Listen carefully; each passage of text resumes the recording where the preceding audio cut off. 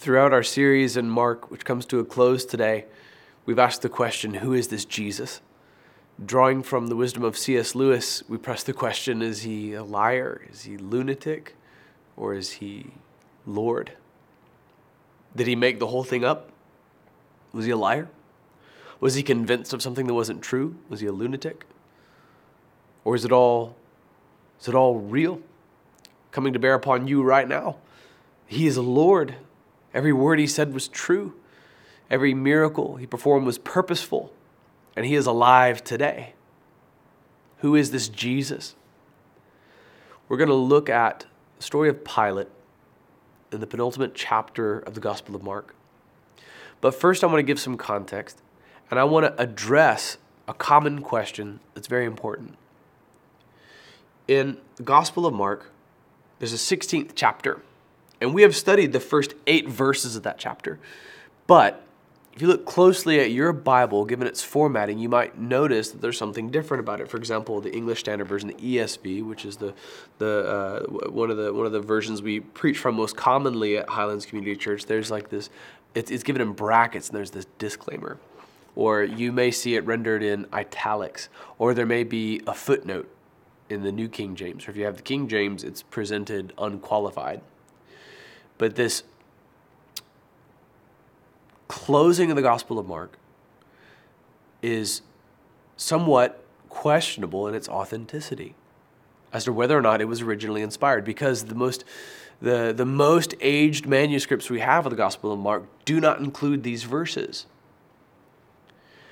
When monks were transcribing the Word of God in order to preserve it through the Dark Ages, and by the way, by extension, they preserved literacy itself, they took such great pains and such ceremonial care that when they would write the name Yahweh, they would go and become ceremonially clean and change their robes and get a new writing utensil and write it, and then once again become ceremonially clean and come back to their work. That's how meticulous, that's how carefully the Word of God has been preserved.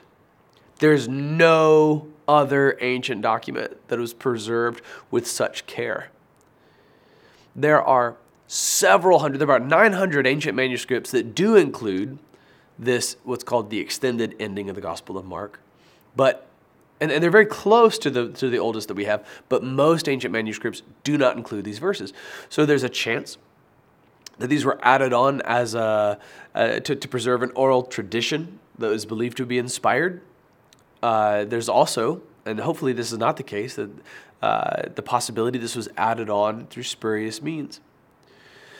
There are some verses in some translations that are missing in others. Most notably, the King James seems to have verses that others don't have, or if you flip the rubric, you could say that, for example, the NIV takes verses out of the Bible, which is not a fair statement to make.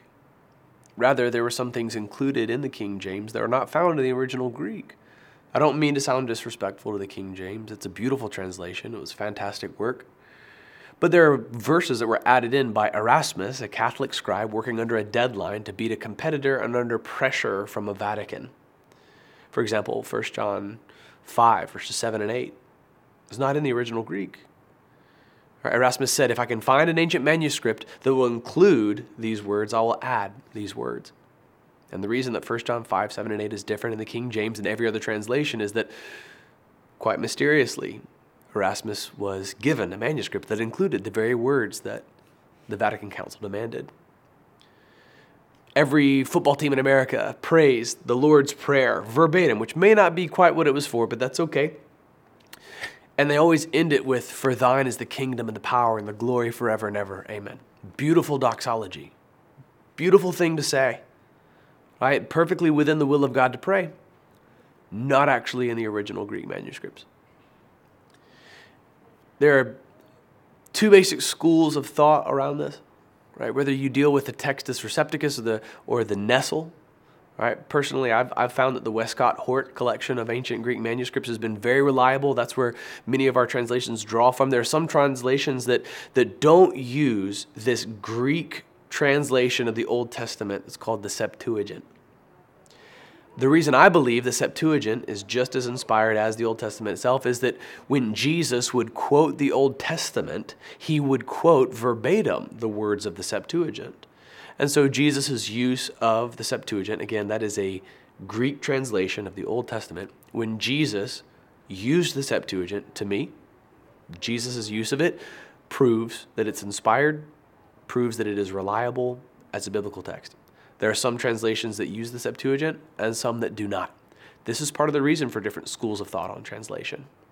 There are other verses that are included in the King James that are not included in the New International Version, right, which was originally, most notably released in 1984, but then re-released in 2011 in a new translation. And those verses include Matthew 17:21, 18:11, and 23:14, Mark 7:16, 9:44 and 46, 11:26, and 15:28, Luke 17:36, John 5 verses 3 through 4, Acts 8:37 and 15:34, 24, 6 through 8, and 28:29, Romans chapter 16 verse 24, and then again, like I mentioned, 1 John chapter 5 verses 7 and 8. Mark chapter 16, verse 9 to the end of the chapter is one of those passages. There's another really famous passage. It's actually John chapter 7, verse 53 through the 11th verse of chapter 8. This beautiful story of a woman caught in adultery brought before Jesus by the scribes and Pharisees to be executed because she's been caught in adultery. If they caught her in adultery, that means that they necessarily chose not to bring the man or couldn't bring the man. And Jesus says, "Let he without sin cast the first stone." That text is also presented with this qualifier, or in brackets, or in italics, or with footnotes, because it's also not found in some of the ancient manuscripts of John's Gospel. So the English Standard Version includes Mark 16, 9 through the end of the chapter, and John 7:53 through 8:11 with these qualifiers. Here's why.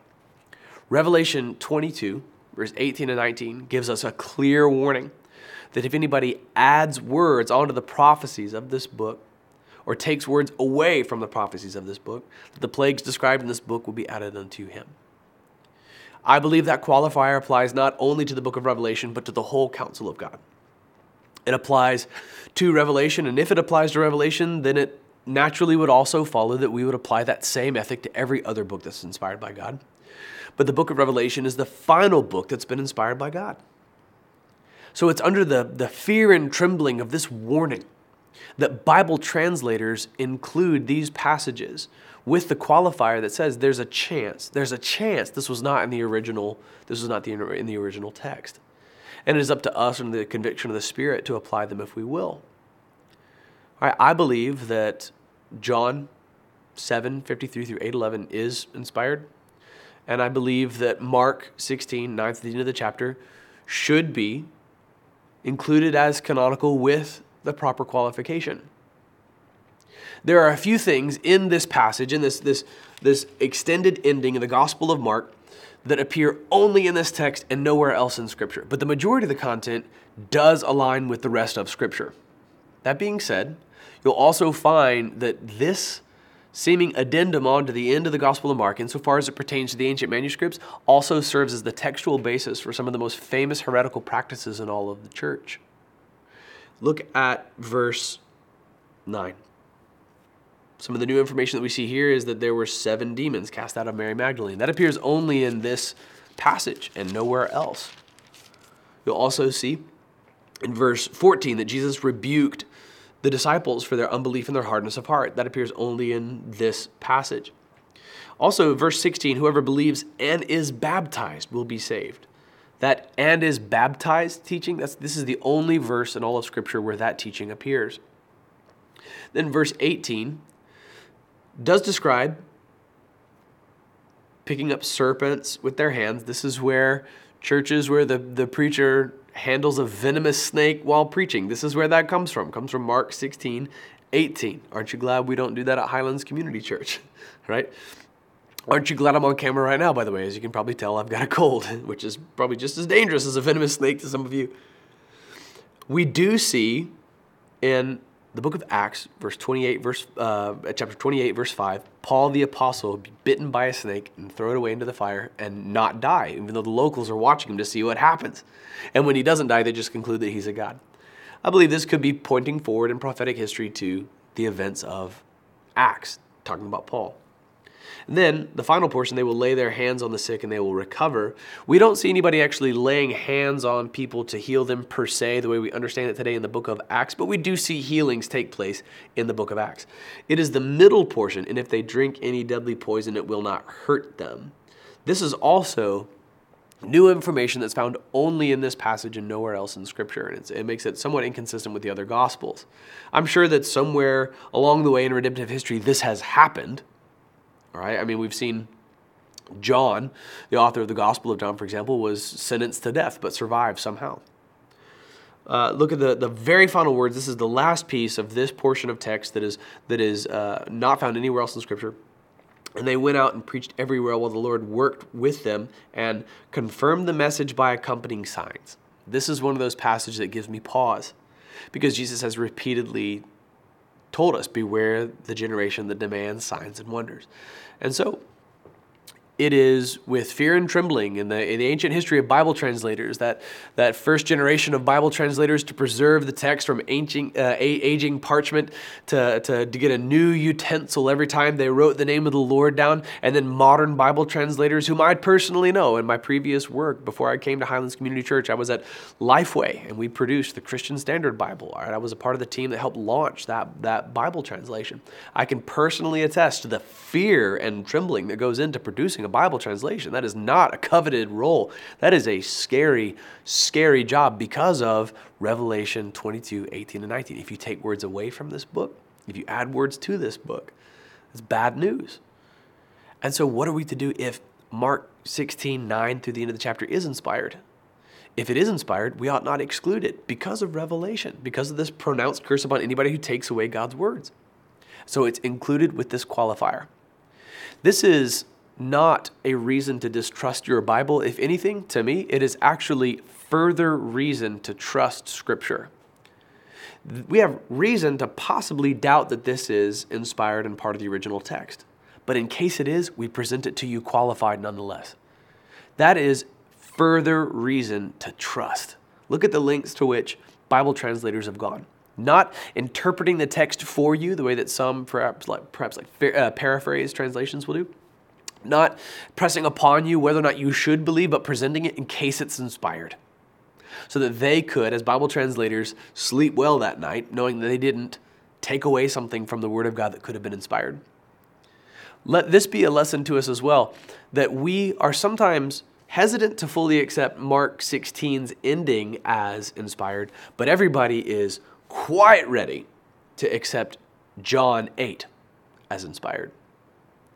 These are the two passages that are included with brackets in the English Standard Version.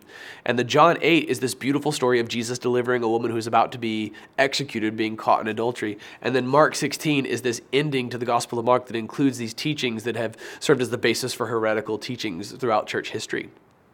We easily accept the John 8 one. We have a harder time accepting the Mark 16 one. I think that's because John 8 is just prettier. Let us rather consider, if it's the inspired Word of God, we accept it based on that fact, that it is the inspired Word of God, not based on how pretty it is, or what a nice story it makes, or how good it makes us feel. But we will measure it rather on whether or not it is inspired. All right. Now, with that explanation for the ending of the Gospel of Mark, all right, please read it with that qualifier. There's a chance that it's inspired, and if so, we should accept it. Let's go back and let's look at Pilate. Let's go back and let's look at Mark chapter 15. Each of our bumper videos is opened up with this question: is Jesus a liar? Is he a lunatic? Is he Lord? Who is this Jesus? Here's Pilate's response. Mark chapter 15, verse 1. And as soon as it was morning, the chief priests held a consultation with the elders and scribes and the whole council, and they bound Jesus and led him away and delivered him over to Pilate. And Pilate asked him, "Are you the king of the Jews?" And he answered him, "You have said so." And the chief priests accused him of many things. And Pilate again asked him, "Have you no answer to make? See how many charges they bring against you." But Jesus made no further answer, so that Pilate was amazed. Why was Pilate amazed? Because he didn't believe that Jesus had done anything wrong. He believed that Jesus was innocent. And in a classic tradition of husbands, he wasn't listening to his wife who had received this vision from God that Jesus was innocent. He wasn't listening to her. So he violates his conscience by proclaiming that he doesn't believe that Jesus has done anything wrong, and then sentencing Jesus over to be flogged. Why would you proclaim a man innocent and then have him flogged? Why would you proclaim a man innocent and then hand him over unto crucifixion? John's gospel gives us some further insight. If we go over to John's gospel, all right, in John chapter 18, beginning in verse 28, it tells us a little bit more of the dialogue between Pilate and Jesus. It's fascinating. Then they led Jesus from the house of Caiaphas to the governor's headquarters. It was early morning. Jesus has been handed over to multiple people throughout this sham of a trial. From Annas, who is a brutal, brutal high priest. We've seen him before. I mean, this guy was notorious for just having people beaten right there in front of him in the book of Acts and doing nothing about it. And then his son-in-law, Caiaphas. This is the guy who accidentally prophesied that Jesus might be Lord. And then he goes to Pilate, who then sends him to Herod, not the Herod that was there when Jesus was born. And then he comes back to Pilate. Okay, so that's Annas, Caiaphas, Pilate, Herod, Pilate. I mean, Jesus has been just bounced around from heretic to heretic, all of them thinking they have authority over him, none of them actually sitting on the eternal throne. Imagine it from Jesus' perspective. Failed to do so because, we were born with a sinful nature, but aspire nonetheless because you'll see mercy when you do. Jesus allowing himself to be subjected to this charade, willingly allowing himself to stay at the mercy of sinners and sinners and sinners and cowards and cowards and cowards. And all the while having at his disposal legions of angels, he could dispatch upon all of them to end the whole thing right then and there, but choosing to allow it to play on nonetheless. Back to John 18:28. They themselves did not enter the governor's headquarters so that they would not be defiled, but could eat the Passover. Ceremonially, they would be unclean if they entered a Gentile's house.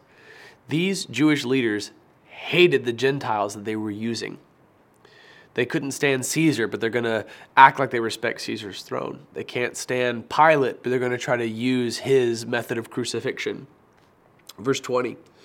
So Pilate went outside to them and said, "What accusation do you bring against this man?" They answered him, "If this man were not doing evil, we would not have delivered him over to you." Pilate said to them, "Take him yourselves and judge him by your own law." The Jews said to him, "It is not lawful for us to put anyone to death." This was to fulfill the word that Jesus had spoken to show by what kind of death he was going to die, being lifted up, as in the man who is nailed to a cross, and that cross is lifted up. All of this is to fulfill an ancient prophecy, prophesied long before crucifixion was even invented. So Pilate entered his headquarters again and called Jesus and said to him, "Are you the king of the Jews?" Jesus answered, "Do you say this of your own accord, or did others say it to you about me?" Pilate answered, "Am I a Jew? Your own nation and the chief priests have delivered you over to me. What have you done?" Jesus answered, "My kingdom is not of this world. If my kingdom were of this world, my servants would have been fighting, that I might not have been delivered over to the Jews. But my kingdom is not from the world." Then Pilate said to him, "So you are a king?" Jesus answered, "You say that I am a king. For this purpose I was born, and for this purpose I have come into the world, to bear witness to the truth. Everyone who is of the truth listens to my voice." Pilate asked him, "What is truth?" I believe this question was authentic. Some have interpreted Pilate's tone as sarcastic. I believe it was genuine. What is truth? I believe that Pilate's question is the anthem of our era. What is truth? People are flailing for an authoritative source of truth, and it's rendered us incapable of answering basic questions. And now, in the interest of appearing virtuous, we will ascribe to insane things that none of us believed just a few years ago. We will pretend like the question of gender is somehow unsolvable because we have no authoritative sense of truth.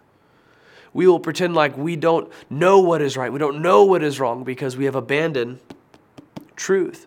Once you remove the foundation of truth, there is nothing to stop a culture's free fall into depravity, except perhaps for an outpouring of God's wrath or, what I propose, revival. I see signs of both happening simultaneously as I look out upon our culture, and I see a striking resemblance to Pilate and his question, what is truth?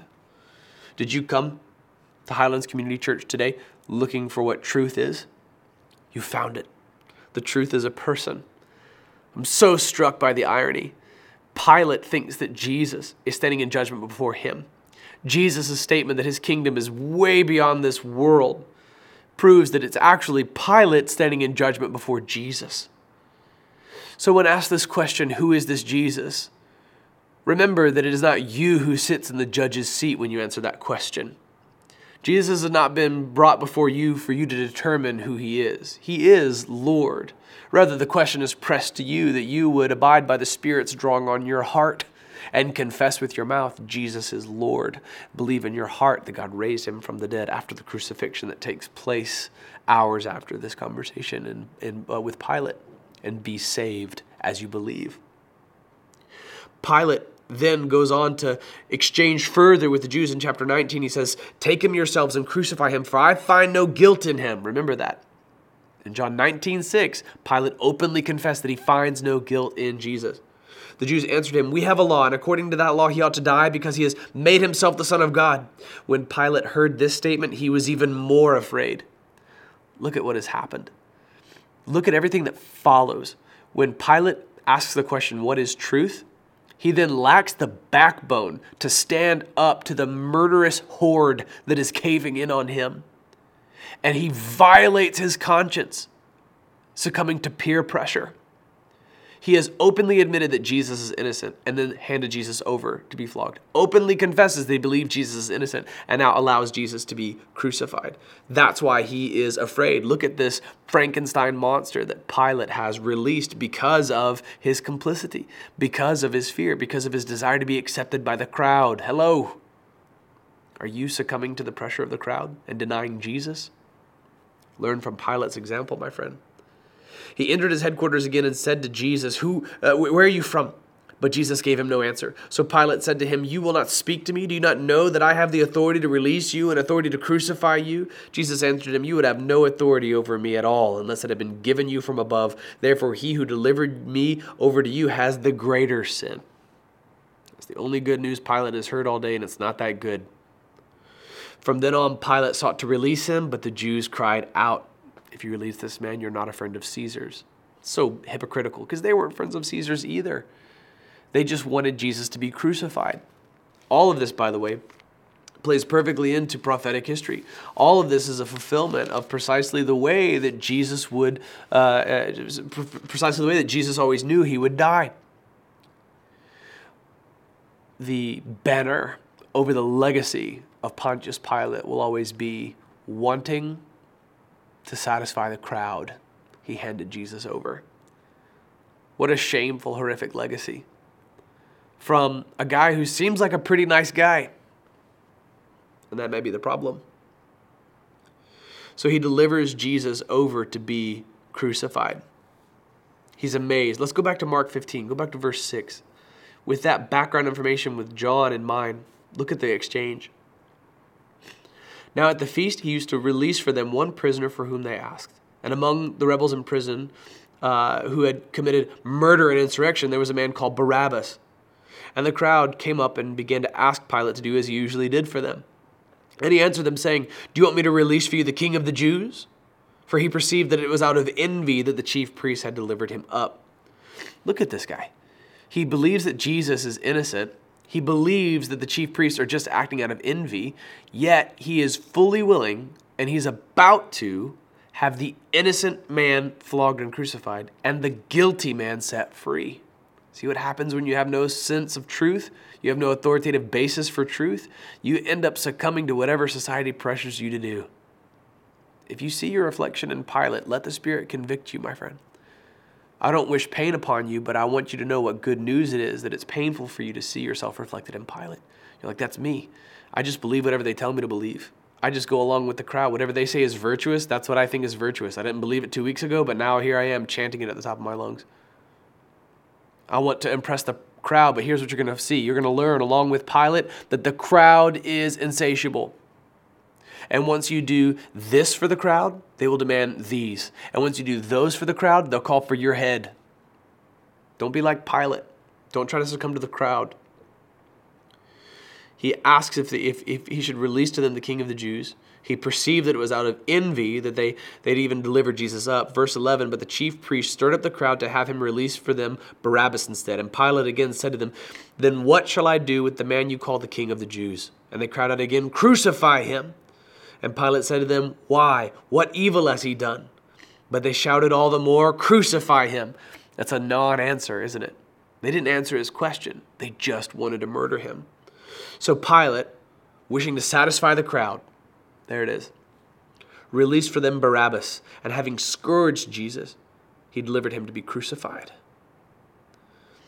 Wishing to satisfy the crowd, he set Barabbas, the guilty man, free, and had Jesus, the innocent man, crucified.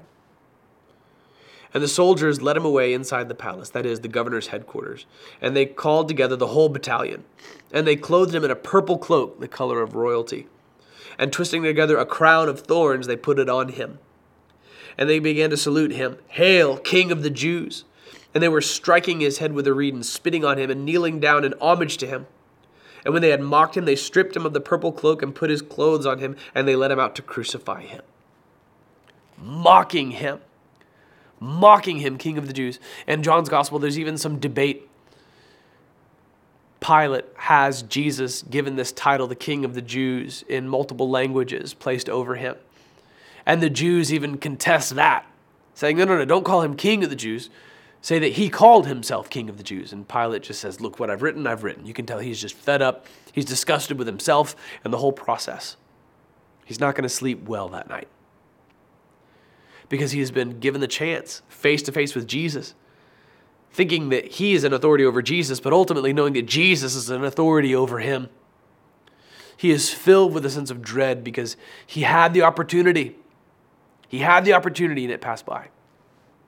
This is your opportunity. Who is this Jesus? If you've been with us any number of weeks or even just this 1 week, you are presented with a similar moment, an encounter with Jesus. All right, remember where the tables actually have been turned here. You are not an authority over Jesus. Rather, you are pressed this question because Jesus is an authority over you. The irony of their proclamation of Jesus as King of the Jews, the irony of them mocking him, is that one day every eye will see, every tongue will confess, every knee will bow because Jesus is Lord. Revelation 19 gives us this beautiful description, this terrifying description of Jesus. Revelation 19:16, it's revealed that he is in fact King of kings and Lord of lords.